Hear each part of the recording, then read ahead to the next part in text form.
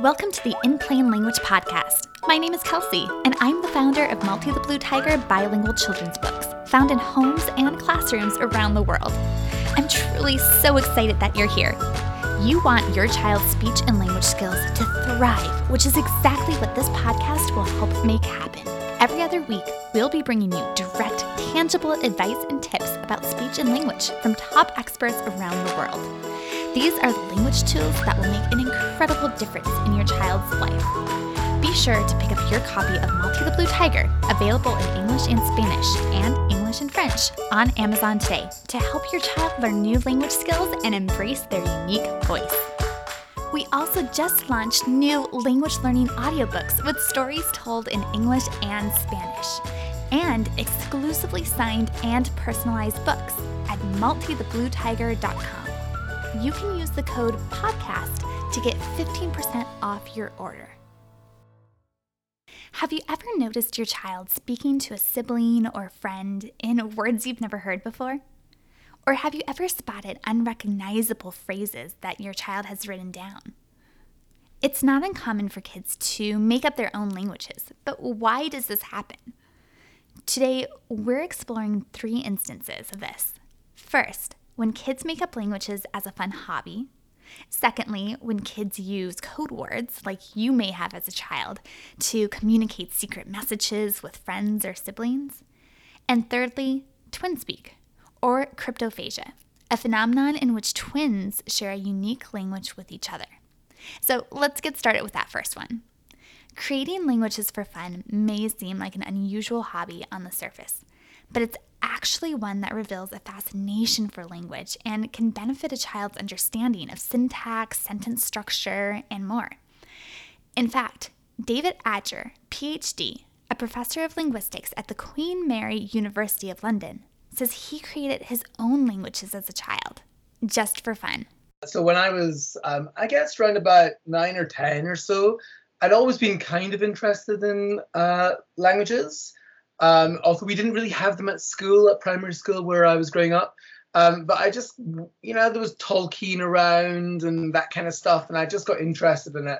And so I started myself to kind of make up languages. When all the other kids were out playing football or whatever, I was sitting in my bedroom, like figuring out what nouns could be in my language or what verbs or whatever. So, and, I did that in a very, very amateurish kind of way, I guess, because I didn't know any other languages. So I used to get like things like Teach Yourself Finnish out of the library to kind of try and give myself some inspiration, I think. And then as I got a bit older, I kind of lost interest in that a little bit. But it's turned out to be the case that this is, I found out much later on, actually as part of my own teaching and research, that this is not entirely uncommon. That although I was a little bit weird, I wasn't totally weird, and actually many people have done this. So I think the best example is Tolkien, who started making up languages from when he was very young. And I think it's something that there's whole online communities these days of people who just are fascinated by language before they really even know anything about it, and they love to make up words. Like, it's using your imagination to take the linguistic aspects of your experience in a different kind of direction. It's just doing that a little bit more, maybe a little bit more geekily. So like you actually kind of really get into figuring out how a language might work, and you make one up and you draw maps of the world that you've made up, and draw mountains and give them names and all that kind of stuff. So I think that it turns out, when I was a kid doing this, I was kind of doing it on my own. And I think there's not that many people, not that many kids do it, but there are definitely a few. And I think in the internet age, how as time has gone on, because of the web, people can find other people who are like them, even if there's not that many of them. And it turns out that there's actually whole communities of, teenagers or younger kids who are just making up languages. Although Adger didn't share his made-up language with anyone else as a child, like you might see with kids who share code words, he says he's seen as a researcher that this type of hobby can actually have its benefits. For me, it was totally my own. It was almost like I kind of realized it was a bit odd So I think I didn't really want to show anyone about it. Actually, it turns out it's really interesting. So Tolkien, who I mentioned earlier on, of course, made up all the languages that ended up in Lord of the Rings and The Hobbit and stuff like that. But he actually wrote an essay when he was an adult, and the essay was called A Shameful Vice. And actually, the shameful vice was making up languages. So I think that, people who do this, at least when I was growing up anyway, you kind of knew it was a bit weird. So you didn't really want to tell people about it. I have like these old notebooks with kind of things that I literally have no idea what they say now, but of like poems and stuff like that written in these made up languages that I now can't decipher because, I've lost the lists of vocabulary items I had and things like that. So I think that actually when I was growing up, it was a very solitary type thing to do. But I think nowadays it's much less so partly because of, how people can connect with each other much more easily. But I've been running a project for the last few years with primary school kids here in London, really with their teachers rather than with the kids, where I kind of try to get them interested and creative about learning aspects of language through them making up their own languages. So I've been running this project with the Centre for Literacy and Primary Education here in the UK. That's a charity which is interested in improving primary school kids' literacy abilities. And one of the things we've been doing is training teachers essentially to help the kids make up their own languages. And that works. I think that can be incredibly beneficial in quite a few ways. First of all, for very young kids in terms of learning to read. English is a bit of a nightmare in terms of learning to read, right? Because the sounds and the spelling are quite, there's not a very straightforward connection between the two of them. I mean, just think about words like throughout or whatever, right? And so kids often struggle with the notion of what a sound is versus what a letter is. And they kind of think of them as being the same thing, and then that can confuse them in their reading. So one of the things we've been doing is getting the kids to learn sounds, just plain sounds, like we teach them how to, like the sound p, and then some weird sounds like, I don't know, ch or q or whatever. And we teach them these sounds, and we get them then to put them together into syllables to make up words, like their own words. And they create like these vocabularies that they then give meanings. And that is, I think, very we don't have the evidence yet, but the kids seem to really like it. The teachers seem to really like it. And it's a new kind of creative way to use language and to improve their reading. And I think a little bit later on, here in the UK, there's a sort of requirement that primary school kids get to learn a little bit about, as you said, the building blocks of language. So, nouns and verbs and, tenses and plurals and stuff like that.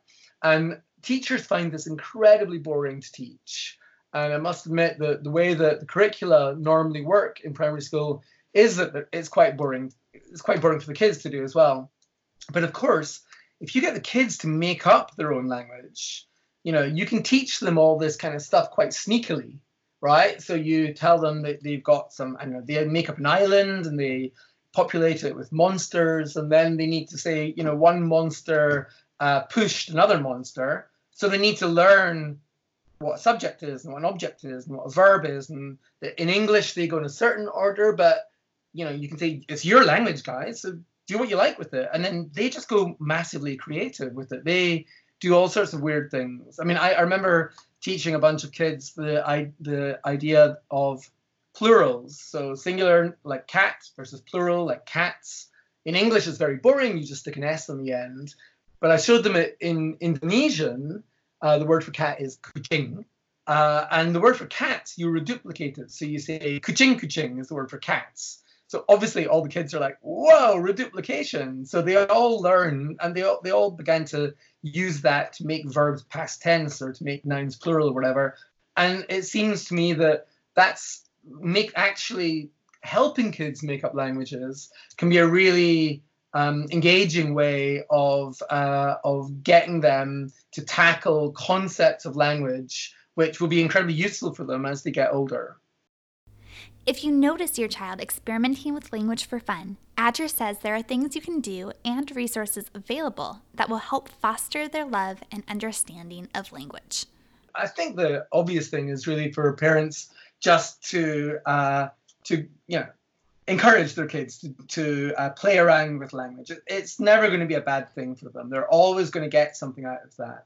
And there is a thing called the Language Creation Society. I think it's for a little bit older kids, but I remember seeing a video last year, or maybe the year before, and they ran a conference, their Language Creation Society, and there was a kid there, I think he was 13 or 14, that went with his parents, and he'd been making up languages for a while, and then he went and gave a conference talk at the age of 13 or 14 to these language creation people, and the parents were massively proud of him, and he obviously totally loved it, and everyone was very, very supportive. So I think there are, resources out there on the web that you can have a look at, but as always, the thing is, encourage your kids to do the things that they love, and I think that will improve their abilities with language in the future. Of course, many kids also playfully use code words or variants of language to share secrets or information with their close friends or siblings. Examples of this might include adding "na" to the end of every word, or using Pig Latin, in which the first consonant of each word may be moved to the end and combined with the sound A. So with Pig Latin, welcome might become elcomway, and hello may become elohe. You probably remember this from your own childhood. Kids often do this to feel closer to a friend or to feel like they can communicate a secret message that nobody else understands, says Joan A. Friedman, PhD, a psychologist, twin expert, and author based in Santa Monica, California. When we were little, people used to talk in Pig Latin. And so the kids would talk, that was kind of like their way of a code, because the adults didn't understand what they were saying, and it made them feel kind of powerful, and they could sort of do and say things and nobody understood. So I think it's not an uncommon developmental sort of thing that happens between friends. And I think it's just a way of feeling connected, and a way of feeling understood, and a way of feeling special, and a way of feeling attached, that maybe you share this special coding word with only a very close friend or a very best friend. This is different from cryptophagia, which is a phenomenon that sometimes happens with twins, in which they share a unique language that nobody else can understand, says Friedman. She says research has shown that there are a few different reasons cryptophagia can occur in twins. First of all, it's the children are in very close proximity, and they are sort of, kind of mirroring and bouncing off each other. And they don't have the kind of parent-child interaction that singletons have, because parents have to divide their attention. Parents have to, attend to sort of two different children or infants at the same time. And so there's not a consistent kind of verbalization of things that go on when there's just, one-to-one with a parent-child interaction. So often twins, because they're together so often, they turn to each other, and they will develop a spoken language or a language of gestures and body language that ends up being, twins talk. But there are ways that it's very common. I read that 40% of twins often have this, and they outgrow it. It's not something to be terribly concerned about. They outgrow it usually by, I think, 3 to 5 years of age, unless it's very severe. And then, of course, they recommend speech therapy. For parents of young twins, Friedman says there are a number of great tips speech therapists have recommended to foster normal language development. One is, they say, to turn off the TV and the radio so that the twins can listen to background music or noise without distractions, because somehow the TV and the radio, the kind of that talking, interferes with the twins actually being able to hear spoken language. They also make a point of saying, look at each baby individually, make eye contact, and call that baby by his or her name, rather than, kind of addressing, a twosome, which is what often happens. Then they often say that throughout the day, and I imagine they say this with singletons who might be having some speech delay. They say, talk to these twins all day long about what you're doing. If you're washing the dishes, or, if you're driving, turn the radio off and talk to them. Oh, we're going shopping. Oh, we're going to school. To kind of have a ongoing monologue that the twins are going to hear, so that they can listen to, adult spoken speech, which will encourage them to practice speaking. For more great tips to boost language development in any child, check out episode number 4 of this podcast. We also discuss great ways to use audiobooks as a way to improve literacy and language skills in episode number 11, the one right before this. In fact, I want to take a minute to share a snippet of Malti's new language learning audiobooks with you right now. These are super easy to download onto your computer or your phone's music library, and your child can listen along and also read along with the included principles. Take a listen to this snippet of Malti and the Lost Unicorn, available at maltithebluetiger.com. Soon, a mysterious glimmer of light, de luz, caught Malti's eye in the distance. It came from behind a tree, un árbol. What is that? ¿Qué es eso? Thought Malti. She carefully walked toward the tree, el árbol, until she saw a beautiful white horse, un caballo blanco, behind it. But it wasn't just any horse. This one had a majestic horn that sparkled with every color of a rainbow, un arcoíris, and a tail that changed colors in the sunlight, el sol. Wow! You're a unicorn! ¡Eres un unicornio! Said Malti. She had never seen a unicorn at Biscuit Brook or anywhere else.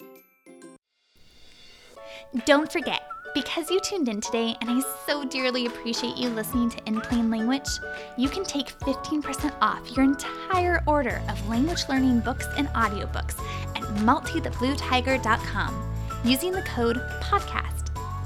Our teacher-recommended resources will help you raise a bilingual child.